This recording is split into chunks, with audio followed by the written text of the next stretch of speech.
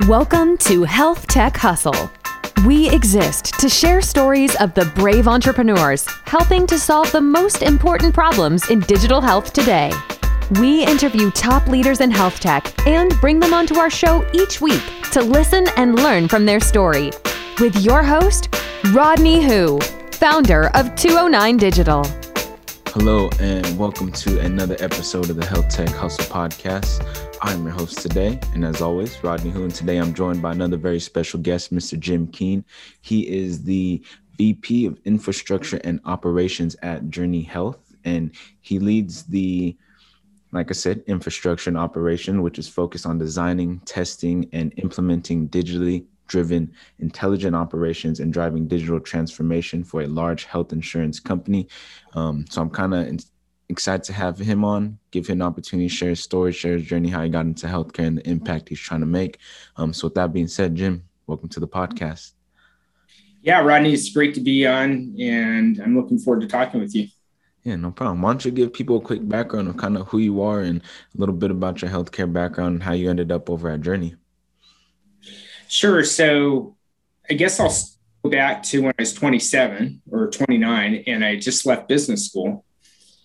And I was being recruited for a trader job on Wall Street because I spent the prior summer in New York at Salomon Brothers on the bond trading desk. And it was an exciting time because that was when Saddam Hussein invaded Kuwait, and I never saw such volatility in markets. And all the old timers told me that it was a pretty unique period. I had a great time there, but I was kind of looking around at the people, and they were all, even at that day and age, making seven figures as traders. And I was told if I got hired, I could do that. And I thought, wow, this would be easy. And I'm a lower middle class kid. So my family never had a ton of money. And it was pretty tempting. And my family thought I was crazy. But I also looked around and saw that the people in there had a lot of money, but they were super unhappy. And they were living paycheck to paycheck of all things because they ran their expenses up and just were trapped. There's nowhere else in the world that could make that kind of money. So I actually turned down all the jobs out of business school, loaded all my stuff in my car and drove to Alaska where I had family. And I spent the summer playing volleyball and then realized I had to get a job. And so I went to work for the first job I found, and it happened to be a startup medical device company. And they had just gotten FDA approval to release their device. And it was a programmable robotic device that was installed in surgery, and it would literally grow limbs out an inch a month once it was installed. So I became the director of production, and I got them FDA certified as an ISO 9000 factory. And when we did get our certification, a doctor out of Baltimore calls me and says, hey, I want to be the first one to install this. And I went, that's fantastic. And so I hopped on a plane, flew out there, and I stayed up all night because I realized we didn't have a doctor or a patient manual. So wrote that up, got on, designed the package myself because we hadn't designed a repeatable factory-based packaging, but it looked good. And so we flew out there. I handed that to the doctor. He said, hey, where are you going? You're going to install this tomorrow in surgery. And I'd never been in surgery before. So I went through the planning with him. The next day we got up, I gloved up, and we installed the robot on the guy's leg. And literally he called me in during the surgery, and for 2 hours they sat there and installed this thing on this guy's leg. And then he finished the operation.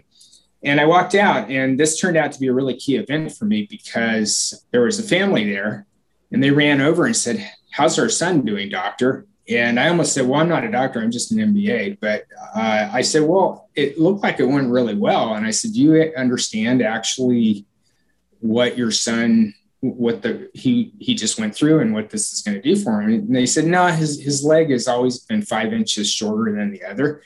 And the doctor just said he'd fix it. And I went, well, I got to explain how this device works, or because if my device fails, then the doctor is going to blame my device and not kind of the fact that the patient didn't understand what they were supposed to do. So I actually took about an hour and talked to the family about how it was important. And I went back and rewrote my patient guide. And I ended up becoming CEO of that company because I discovered fraud in none of my suppliers were getting paid, and the board appointed me as CEO to clean it all up, which I did, and then got it fixed because I had reported the fraud to the board.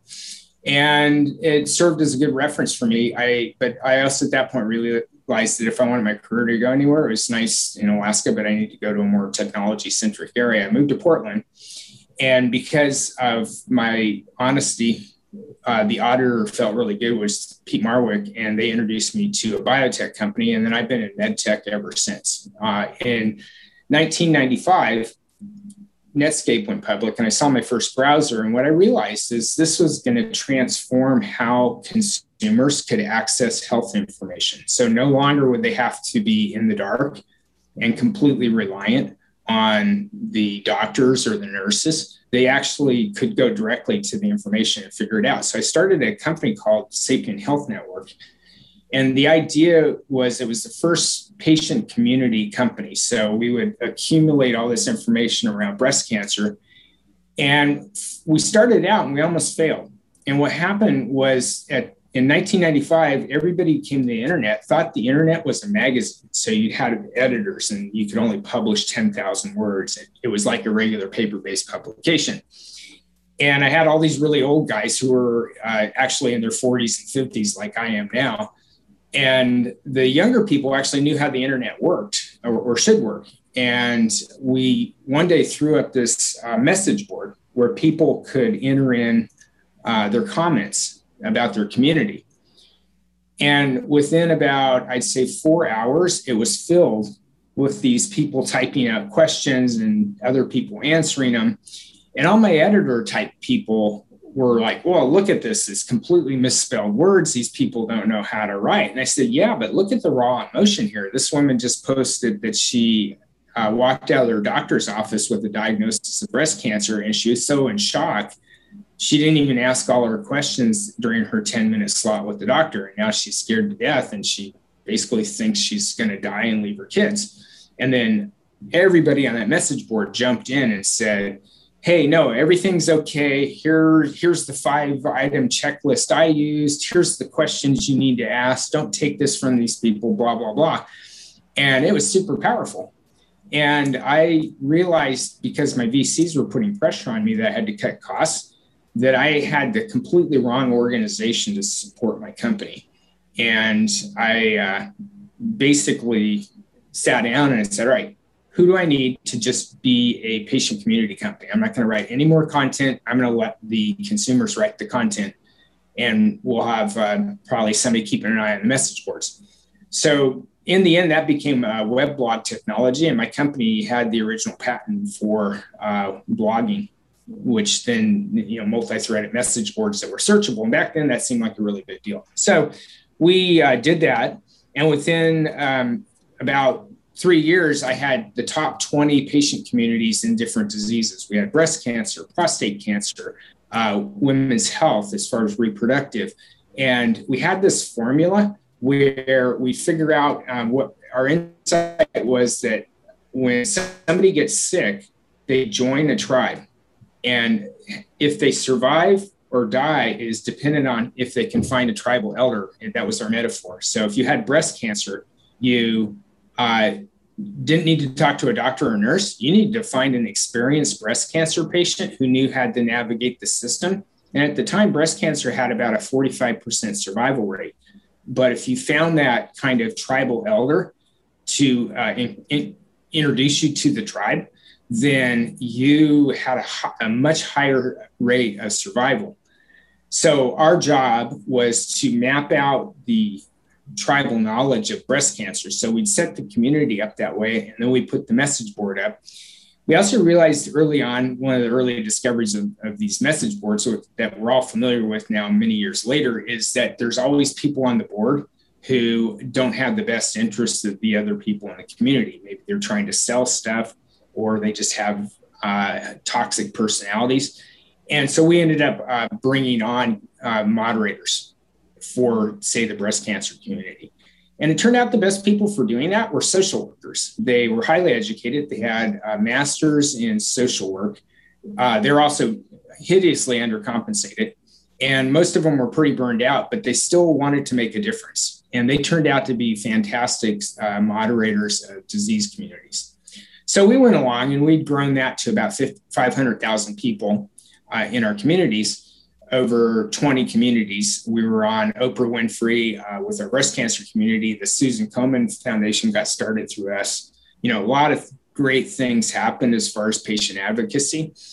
And in 1999, I met Jeff Arnold, who had WebMD. And at the time, WebMD was a doctor's service and wanted to get into patient communities. And we were the dominant force. So we merged and sold the company. And I became the first EVP of WebMD Consumer. And my VCs, we only had about $5 million in at the time in Series A and B investment. But we returned $186 million to our investors. So it was about the best return those funds had ever had. So for a while, we were like minorly famous in the late 90s. And then after that, I became a VC because I was one of the first executives to do start to finish the technology stack, the user experience, revenue channel activation. And we had to overcome a lot of barriers. Like my company was responsible for running the first banner ad at the time on our communities because I was trying to figure out how to monetize it. And immediately I got sideways with the FCC and I had to go testify in front of Congress why an ad on a website was different than television ads. And so I had to explain, believe it or not, to a congressperson or a congressional committee why a TV was different than a computer. And it caused all kinds of problems. We got sued by Pfizer. And there was a lot of pressure put on us to shut that thing down. But in the end, they had to redo all the laws. And that's how advertising started to be allowed on TV, because they said, if you can do it on the computer, why can't you do it on TV? So a lot of things got kicked off by that time from 1995 to 2000. So then I've sold my company. I'm all happy about it. And I have more money than I could ever would have dreamed of when I was running papers or hustling and doing other things as a kid. And I joined the VC fund that had funded me because I was one of the first round trip executives. And I had about 4 months, of a lot of fun in the old internet bubble. And then the bubble burst in March of 2011. And immediately funding dried up for all the funds. And we had about 50 companies in our portfolio. So they had me triage the companies because we had to decide what we're going to do with everything. And what had happened is a lot of excess had crept into all of these companies, whether they had viable business models or not. But we bucketed into 3 groups. We had the companies we were going to continue to fund, but they needed to clean up their operational act. We had companies that maybe in a category were number 3, and there's no way they were going to overcome 1 or 2. So we had an investment bank that we worked with to write up operating memorandums and position the company to sell. And then part of that would also mean that we'd go in and restructure. It was tricky, though, because a lot of times in those days to sell that company, you needed to keep the key staff. So you need to persuade them that they would do really well. So we put in a full-on set of retention bonuses. And it was super complex. It was harder actually than the first one. And then the last one was actually, even though it's kind of brutal, was the easiest. There were ones that we just said don't have a viable business model and nobody's interested in buying them. So we would just wind those companies down. So I did that process probably for a year. It was pretty instructive. And in fact, learning how to exit a company is almost as important as learning how to start up and grow it.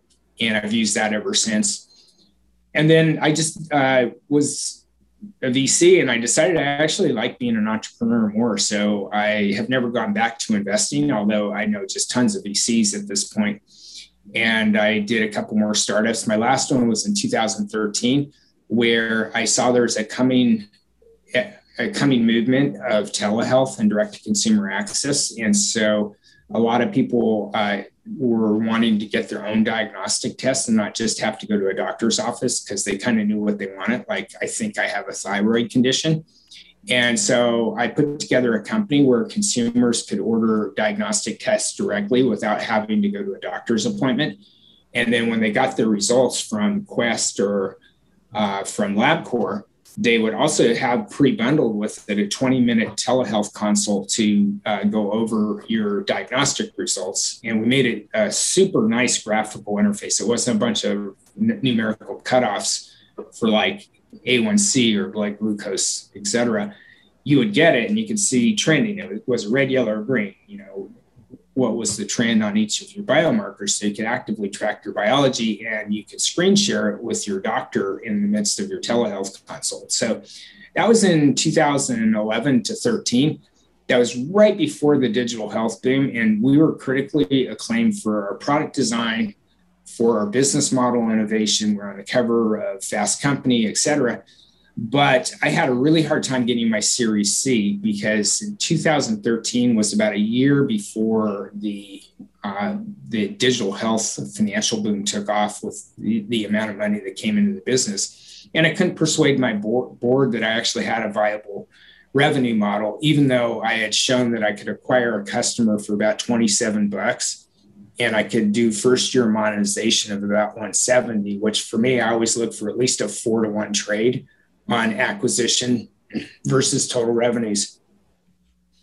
And excuse me, so we made the decision to prep the company and sell it. So I sold it to a private company, and I still hold those shares, although I didn't like the company, but I didn't have a ton of choice. But what's interesting, I just this year heard that they're in registration, so maybe my investors will get something. So that was an example of a well-designed, critically acclaimed company that missed the funding cycle. And then after that, for the first time in my life, I did not have an idea I was super fired up about. I've always had good ideas, and I was always fired up about them. And it doesn't matter how great your idea is. By this point in my life, I know if you get into a business and you're not fired up about it, it doesn't matter if it's a good or a bad idea. It's going to be really hard to make it work because you see people get these big term sheets or this and that. I can tell you, I've never had a company that was easy to finance. You have to go pitch to a lot of people, and you really have to get your business narrative down. And you have to be able to communicate what your business is about, because they're eyeballing you all along the way to see, does the business story make sense, but can this person communicate that story? So you have to have that passion and whatnot. So the good thing was, I mentioned I knew a lot of VCs though, and I knew most of the healthcare VCs in Silicon Valley and New York. So I ended up starting a practice from 2013 to 2016, where I would be parachuted in as a C-level executive to either fix their product, fix their operations, or fix the revenue model. And I did that for a while.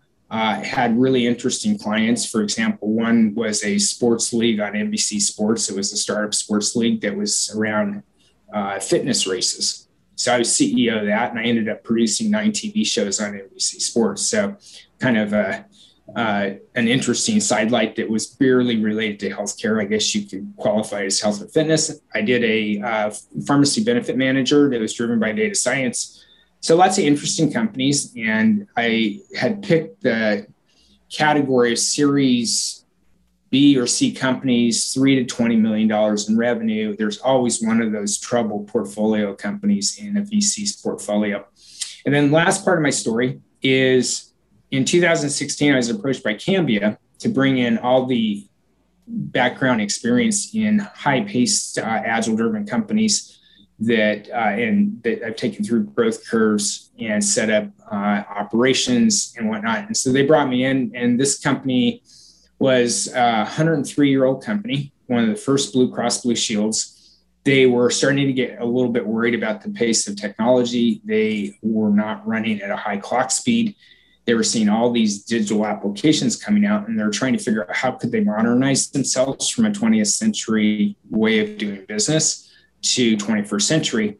And I thought that sounded really interesting. It meant I wouldn't have to travel very much because it was based in my hometown of Portland, and I'd get to see my kids through high school.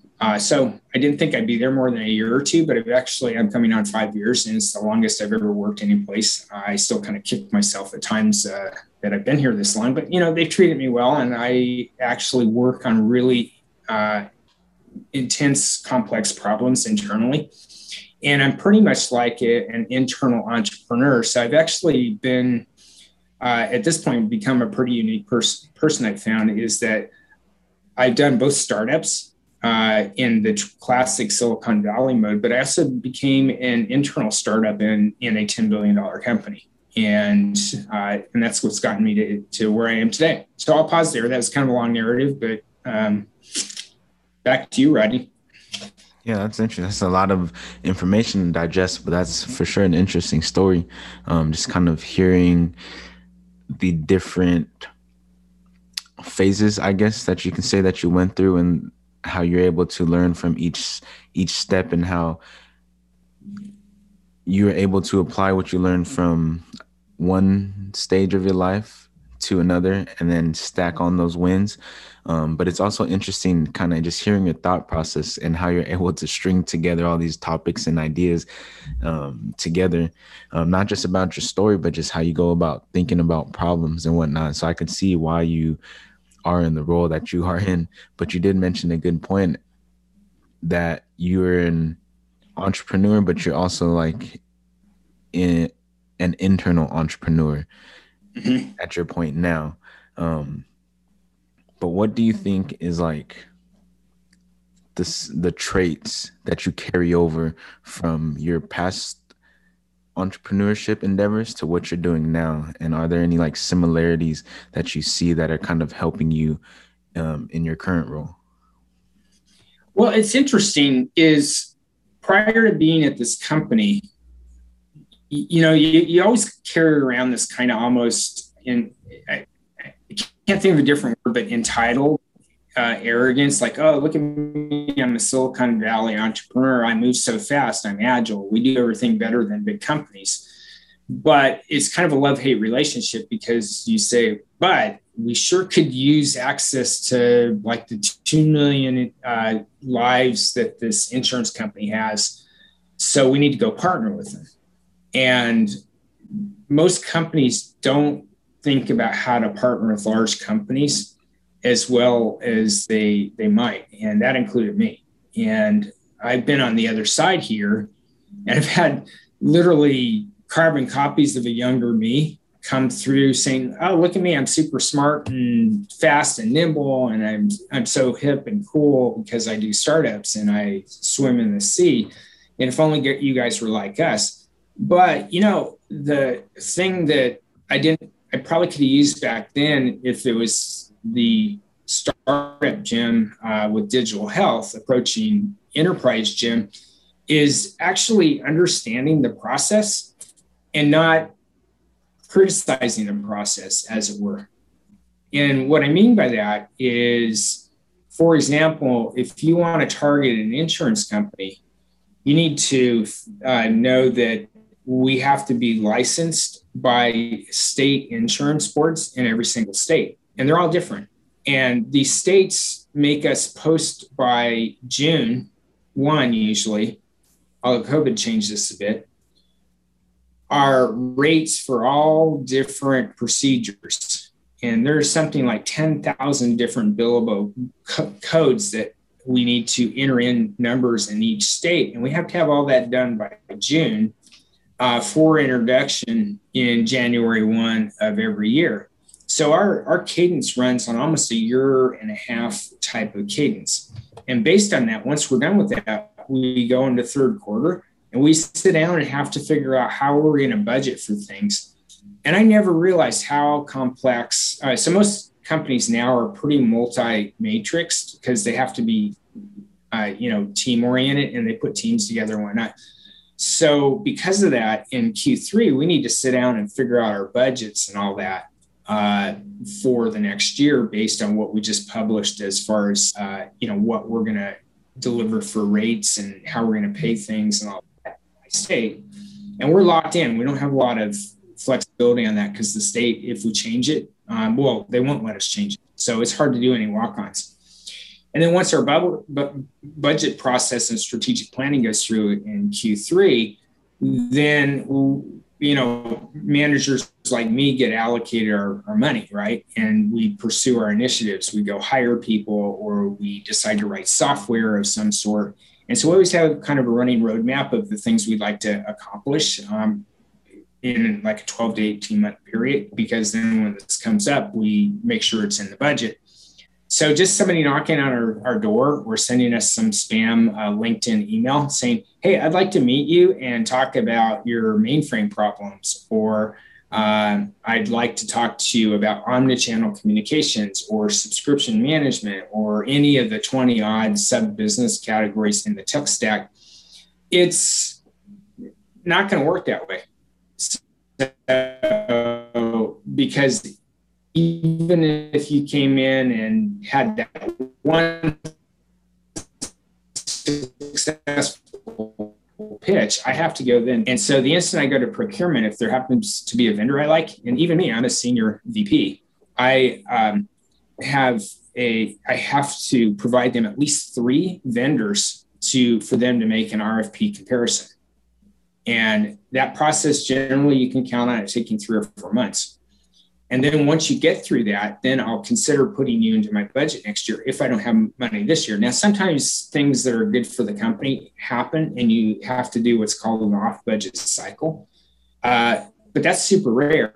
And it's a ton of work for whoever your sponsor is. So I had no appreciation for that whole process before. And thinking of easy ways, because the other good news is once you get into the budget cycle of an enterprise, it teaches you how to go do that for all the other types of blues. And there's, last count, there's 36 blues in the US. If we're rolled together as one insurance company, we control 40% of the insurance market. So if you can address one blue, you can get all the other ones. Now, each one, you'll have to go through contracting and procurement on all that, but you'll learn a lot by just working with one blue and get in there. So you just have to decide, okay, can I take 2 years just to cultivate getting inside? But once I get in there, there's a big reward, because it's hard to get fired once that happens, because you kind of went through your version of the Blues Olympics, as it were. So I'd say the biggest thing that I wish I'd had back as a healthcare startup guy, I'm sitting there eyeballing all this traffic and installed base and revenue channel. And thought, wow, if these guys would just turn their brains on, I'd make a lot of money. Well, I needed to actually understand the process better. Okay. How do you know what to prioritize first? Or like, how do you even go about thinking about solving a problem? Like, is there a framework that you follow? Like, how do you know what to prioritize? Like, what to focus on? Well, so one thing I borrowed from my startup days that I brought inside here, since I'm an internal entrepreneur and I have to go persuade people throughout the company, key opinion leaders, hey, this is what we should be doing as a company. So I have consistently used the Sequoia Capital business plan guide, and it just shows you about 10 slides that if you hit all those, you'll have your story down, and it always follows the format. And I follow that format no matter what. I tailor it a little bit internally here because this is an internal economy, but it goes through, here's the problem statement. Here's how we're solving it. And why us, why now? And here's our unique advantage. And the slides go through that. It's not that fancy, but it's I'd say one of the most dominant kind of organizing outlines. And Airbnb, actually, it was their original one that Sequoia funded. And they liked it so much they put that up there. But if you Google Sequoia Capital Business Plan, the link will pop right up. And it's pretty famous. So I always use that as a starter. And I try to say, all right, I'm treating everything like it is a business plan that I need to pitch for money. Because internally, that's kind of what I'm doing. I'm pitching to my CFO. And then I try it on. I start talking about the business. And I have the waffle theory on business narratives is your first one's always kind of misshapen and doesn't look that great. So I always put it in front of somebody. I don't care if they fund me or not, just to see how they react. And the other thing I found is if you run a narrative by somebody, about the third time, you've heard the top 5 objections to the business idea that you have, or your message or your narrative, but it surfaces the flaws. And then I go back and I usually love feedback. So then I'll tailor that story. And once that story takes hold, one thing I'm known for is putting together a really good business story that's lean, but it has storytelling in it. It also has the call to action, and it gets through pretty efficiently whatever time slots. And then I'll practice 4 different things in that. I've got the full-on VC hour. Okay. Well, they've analyzed presentations. If you spend more than 20 minutes talking at an audience, they turn their brains off.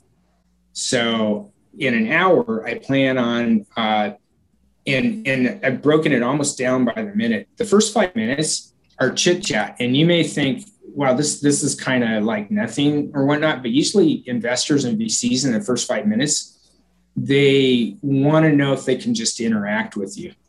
And if you are somebody that they can talk to, and they just want to hear you, how do you do things, right? And then then you get into the presentation. A key thing I always ask actually on anybody is I may see that time slot in front of me, but they may have had something happen where they feel like they have to leave. So I always reconfirm. I say, hey, before we get going, can you tell me, I just want to confirm we have a half hour or we have an hour. And that's super important, because if you get like partway in your present, they go, oh, hey, sorry, I had this thing come up, I have to leave. Then you didn't adjust to your time slot to theirs. But let's say in the hour, you get through that 5 minutes chit chat, 20 minutes. So at about minute 25, you need to be done with your prezo and then transition to questions. Now, what happens on prezos is you will get in and you'll get a discussion on each slide. So it's not that you're done at minute 25, it's that you have a combined 20 odd minutes on your slides of you talking.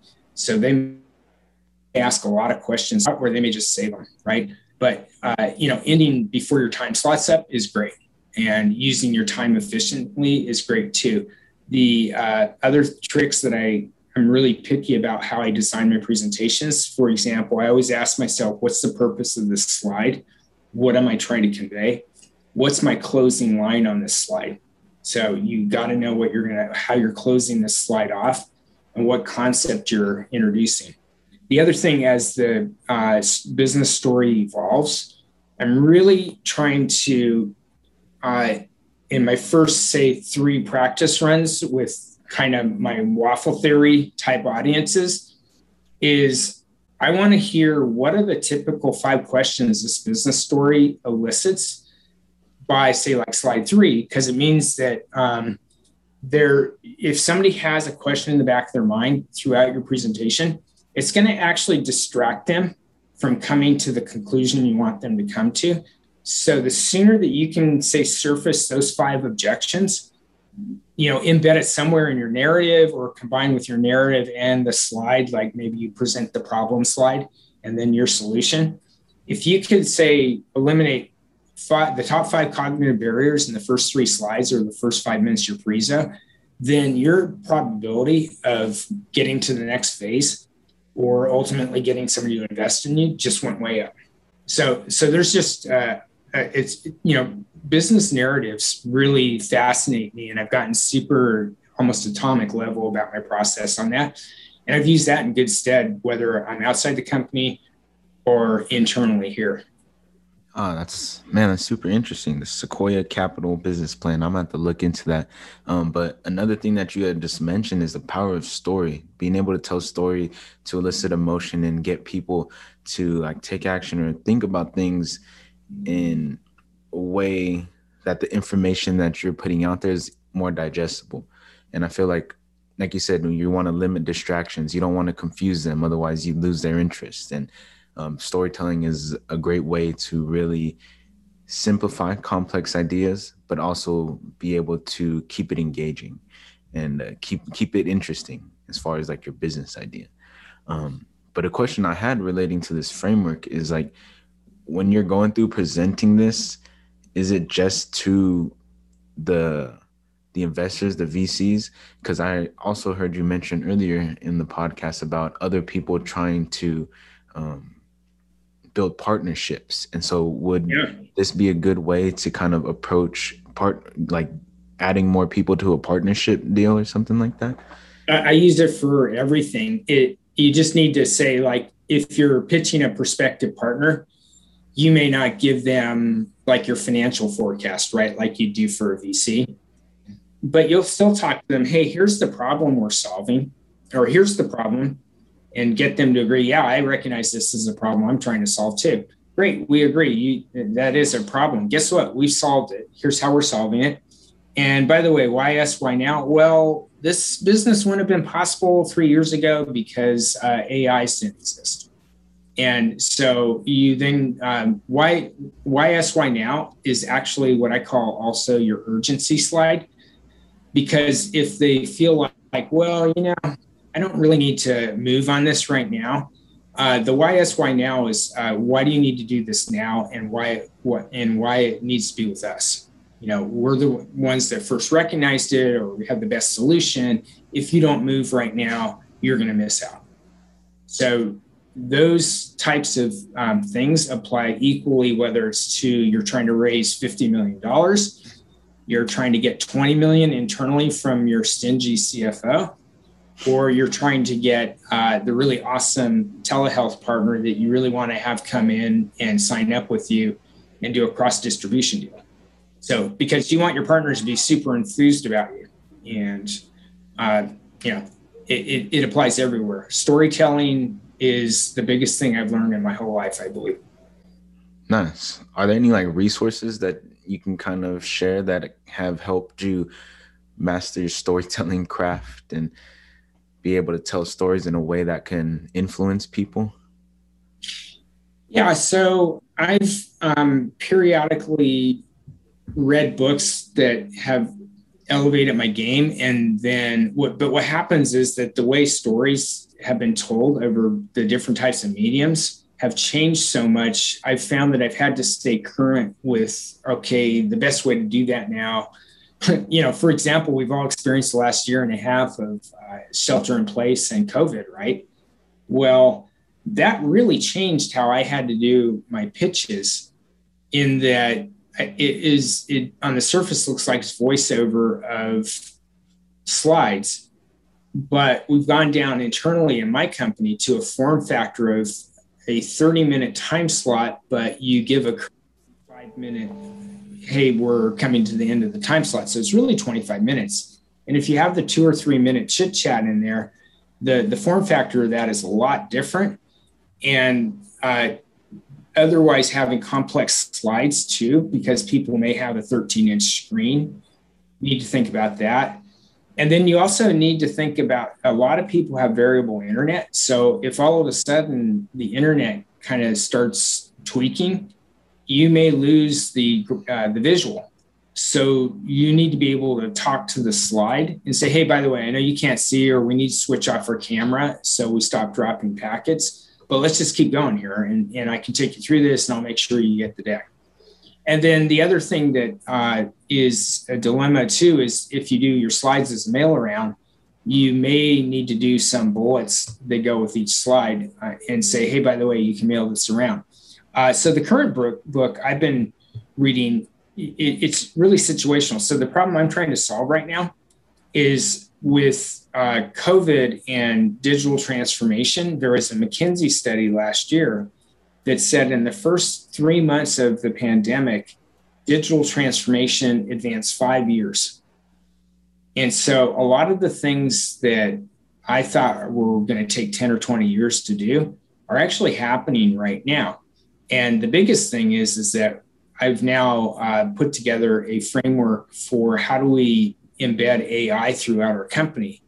And so the story I'm putting together is mixed workforces that are driving digital transformation.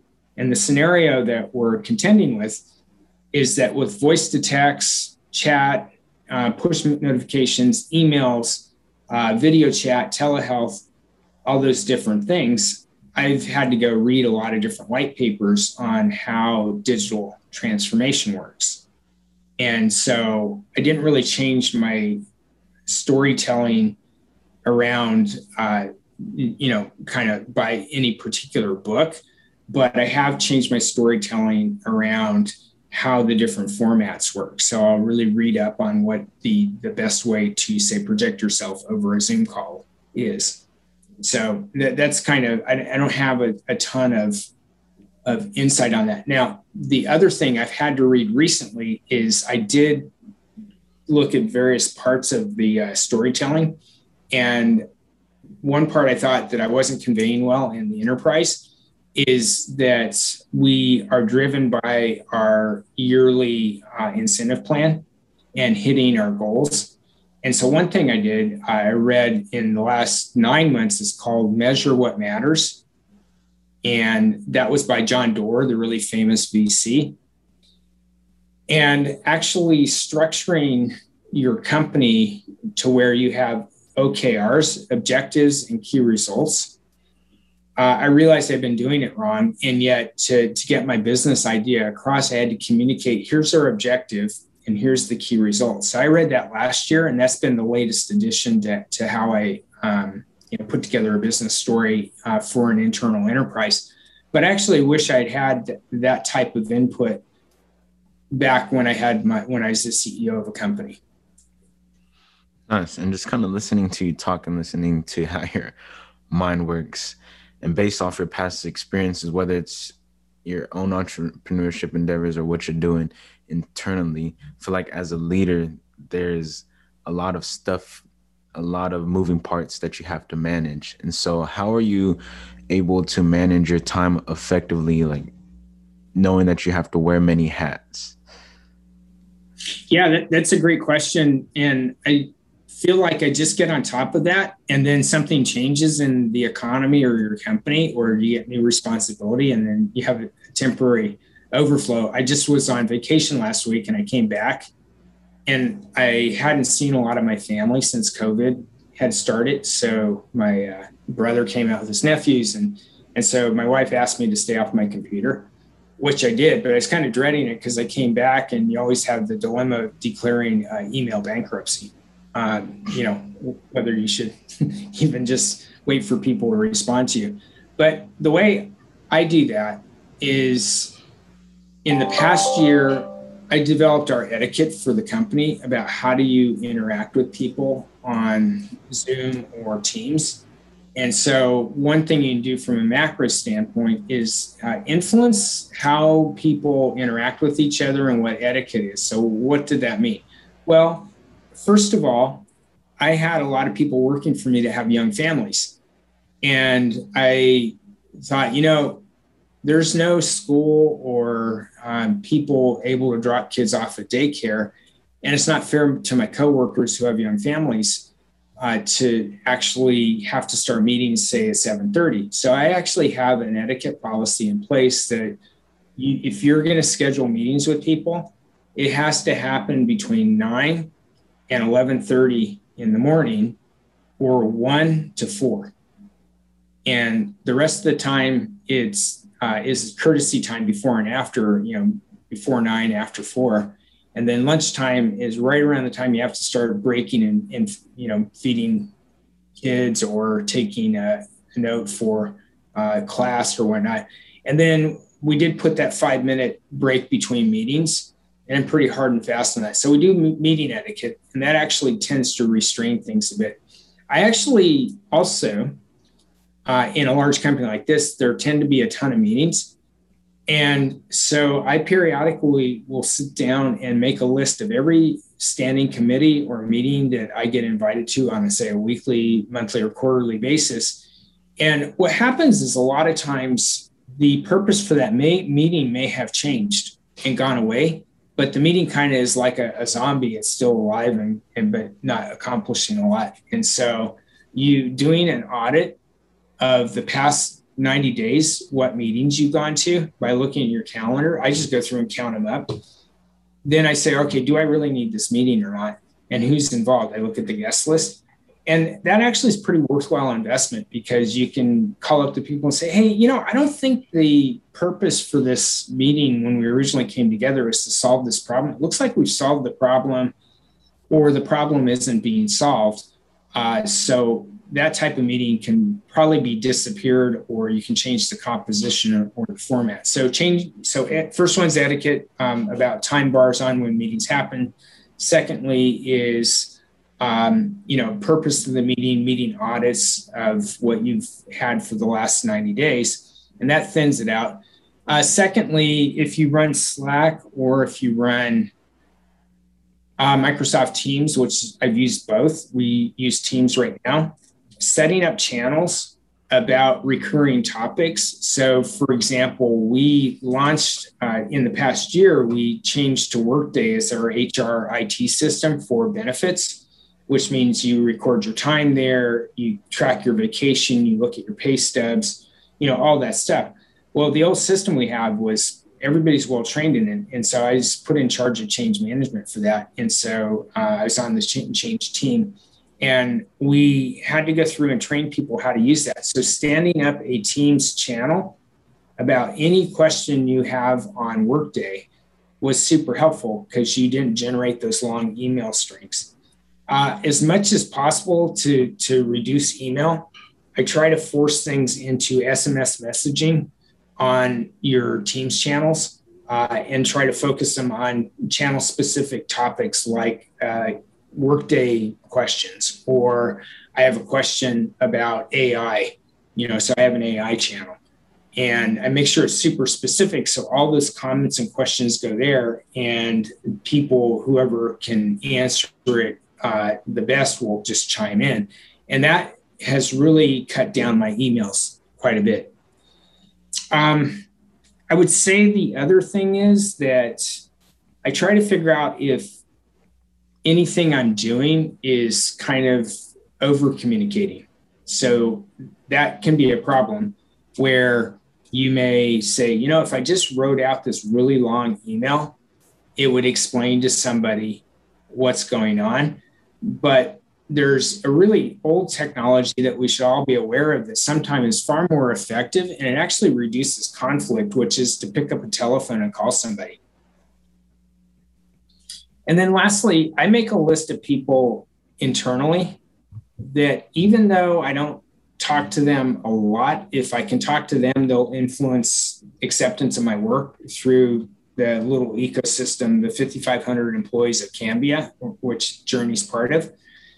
And so I have standing 30-minute check-ins once a quarter where I will just we'll just call and say, what are you working on? Here's what I'm working on. And I always try to leave them with something I'm working on so they know how I'm thinking about things. So when it comes up, and if I'm not in the meeting, they'll say, oh, Jim talked to me about that. And that actually does pre-work for me. So I find that's super useful, is to maintain my network. Man, you be giving some super valuable points, man. I feel like I could sit here and talk to you all day. But we kind of been going on for a minute. But I do have one more question that I want to ask, and it's pertaining to your role specifically. And it's how important is infrastructure and operations when it comes to a company? I know it's way more important now that you're working with a multi-million-dollar company, but even when you were working with startups, how important of a role does that infrastructure and operations play? Yeah, so it's important for all forms of companies, given that we're all digitally enabled companies. From the point that you talk to your engineers about how they're writing up their user stories, what they're focused on, you're trying to make sure that the use of engineering and development resources matches up with what you've been instructing your product people as to the value prop and how we're trying to deliver value to whoever our target market is. But it's a continuum, right? And it's all cross-functional. You just can't have dev hand off to products. So they have to work together. But then the one thing I've been trying to correct here where I am, and which I've seen in other companies, is a lot of times product management people think that their product ends when they roll the product out and they go give it to a sales guy to invent how to sell it or just put it up online. And people don't think about the entire revenue channel. How do I acquire a customer? How do I communicate with that customer to get them to want to use my product, and how do I activate it? So for me, the understanding how the continuum works and figuring out where the blockage is a super important part of what you're just asking.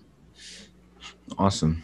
I think that's a perfect way to kind of sum up the meat part of our interview. But before we kind of end, I do like to end each episode on a little lighter exercise with something I like to call the rapid fire round. So I'm just going to ask you a set of questions, and you kind of just give me whatever answers you come up with. Fire away. All right. So question number 1 is, what is your favorite book of all time? So I'm going to give you 2 answers there, because I have reading for pleasure and then reading for business. And so Lord of the Rings, I read that when I was 8, and I've probably picked it up every 3 years or so ever since. And I just like the teamwork and the fantasy nature of it, obviously. So that's one. And then usually it's whatever book I've read in the last 9 months that's influencing my work. So Measure What Matters by John Doerr. Okay. Number 2, who is the most influential person in your life or career? So when I was hired prior to going to business school, I worked in building materials distribution for Georgia Pacific. And I was brought in by these to Warehouse, or a competitor, to start up a trading business for them. And Tom Robinson and Jim Fisher were these old late 50s guys where I am now. And they encouraged me, of all things, to be an entrepreneur within a large company before I went to business school. They just taught me really basic business lessons around customers and how business works. And they were 2 unique people. Awesome. Shout out to them. Number 3, what is one goal you want to accomplish this year? I'm completely focused on how digital transformation is hitting the enterprise, and how in the future, even now, workers are going to have to supervise a flock of fairly self-aware AIs, as well as robotic process automation. And so the whole nature of work is going to change, and what workers do. And so that's the goal, is to put together that framework for us. Awesome. And last but not least, what is one piece of advice you would give to your 20-year-old self? Well, you know me, I don't give one answer, so I'm going to violate that rule again. I put 3 buckets. Career, always put yourself in jobs where you can learn from both the position and your coworkers. Said differently, it makes no sense to go in and work for something for a lot of money if you're not learning anything, or your boss doesn't have anything to teach you, or your coworkers. Personal finance, I've always had a rule that save early and often. Compounding counts. I still have my first IRA or 401k from my company, Georgia Pacific, when I was 23, and it's grown. And it really, another rule is it takes $10 of earnings to have $5 to spend. So if you're going to spend money on something, just consider it really carefully. It takes more than you think. And then personal life, single business decision you'll ever make is who you decide to be with. And if you pick the wrong person who's not compatible with you, for example, financially, it actually, I've rarely seen it work out well. Awesome. Perfect 3 pieces of advice to kind of end today's episode on. So Jim, I just want to thank you again for kind of jumping on and sharing your story, and really allowing me to pick your brain and understanding how your mind works and how to think from a business perspective. I know I learned a lot, so I know my audience will learn a lot as well. So yeah, thank you. You bet. It's been a pleasure, Rodney, and I really appreciate it. It's been an honor to be here. Yeah, for sure. But before you go, where can people learn more about you? Where can they learn more about your company if they want to get in touch and connect with you? Best method is LinkedIn. And I'm pretty open about taking connections. I have found that LinkedIn has changed a lot, in that people are always trying to pitch me for things, but I do filter out the people who want to make an honest connection. And I generally have a soft spot for entrepreneurs. So I'm always happy to give some advice as well. Awesome. And I'll be sure to include all the links in the resources section. But with that being said, that ends today's podcast. Catch you guys on the next one. Thanks for listening to today's episode of Health Tech Hustle with Rodney Hu, founder of 209 Digital. Tune in next week for another interview with an expert leader in digital health.